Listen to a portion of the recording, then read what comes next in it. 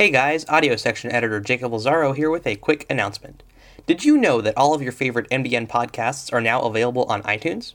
Just do a quick search for North by Northwestern in the Apple Podcasts app, then tap on your favorite show and hit subscribe so you'll get a notification whenever we post a new episode. Alright, here's the show. No, they explicitly marketed Space Jam to furries. I never saw Space Jam.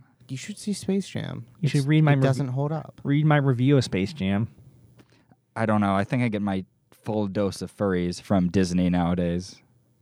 No, Warner Brothers all the way. Anyway, speaking of furries, this is Fresh Films, and we're a podcast devoted to discussing movies that are currently in theaters. My name's David Gordon.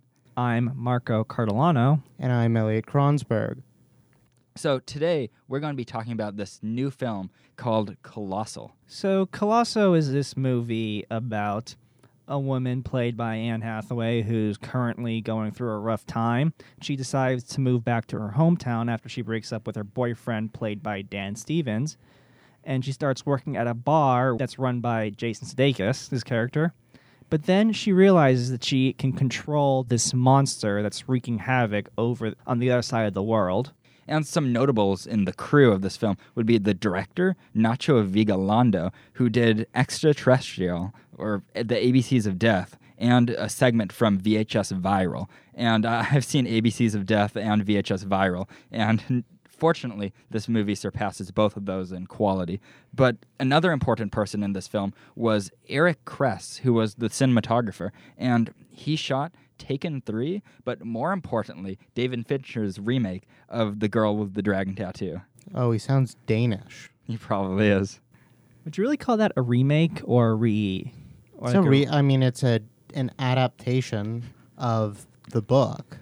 Anyway, so in reference to Colossal, what did you guys think of the performances in the film? I, being Elliot, thought the performances were okay. Anne Hathaway was the usual Anne Hathaway, so that even when she was supposed to be a washed-up alcoholic ex-blogger, she still came off as Mia from the Princess Diaries, or the girl with early onset Parkinson's in Love and Other Drugs. She's Anne Hathaway, and it's hard to distinguish any of her characters from her in real life.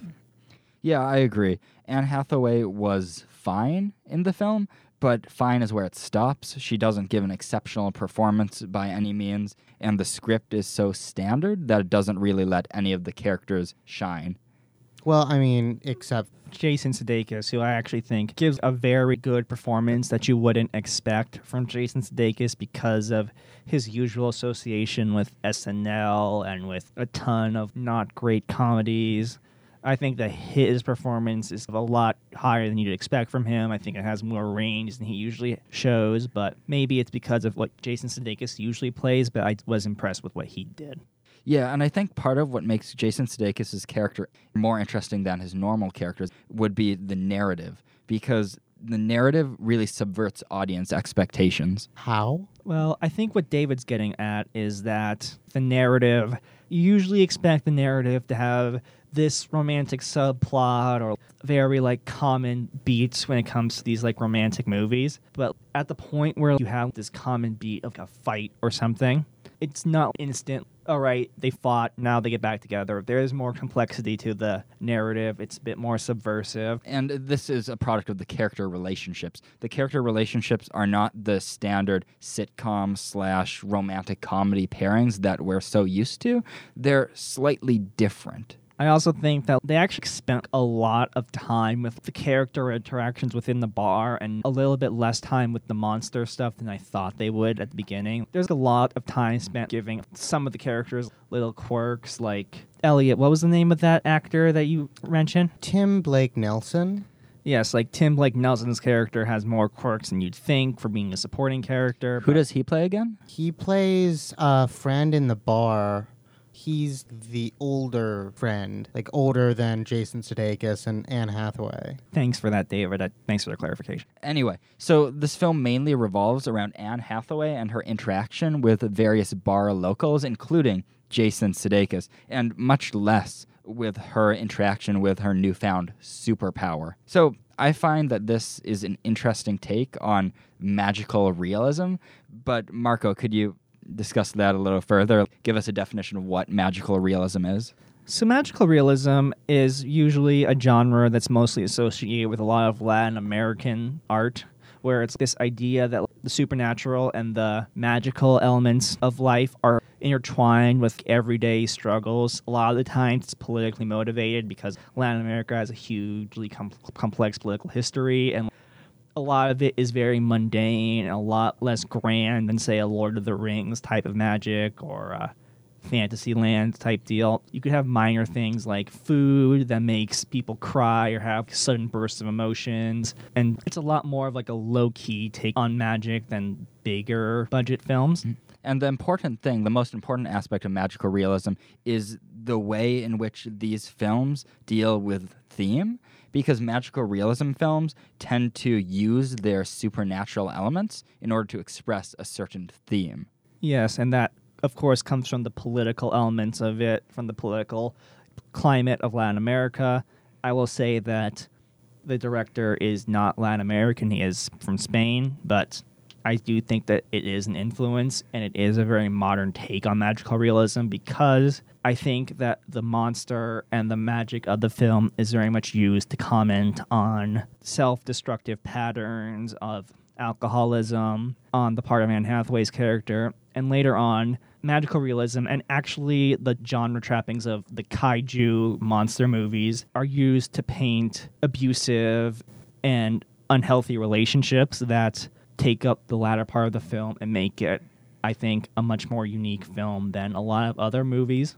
Unfortunately, I don't think it expands enough on either genre it attempts to parody in order to successfully comment on either. So that was an issue I had with the film. But now I suppose we should jump into our final thoughts on the film. So, Elliot, do you want to start us off? Sure. I really liked the film. I actually saw it twice.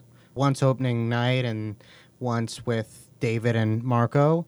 And I just thought it was a fun kind of film in a time when not everything is so fun.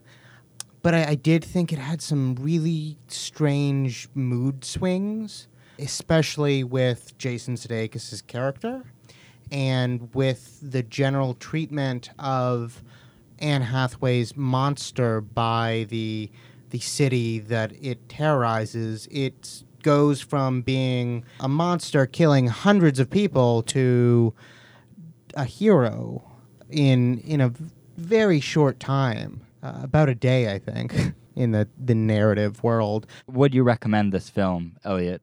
Oh, yeah, I would definitely recommend this film. I really like the director's other work, especially Time Crimes. That's like his first big one, and I enjoyed it. I haven't seen his anthology horror film entries, but I'd recommend this one. I'd recommend his previous feature-length endeavors. But Marco, what about you? What do you think?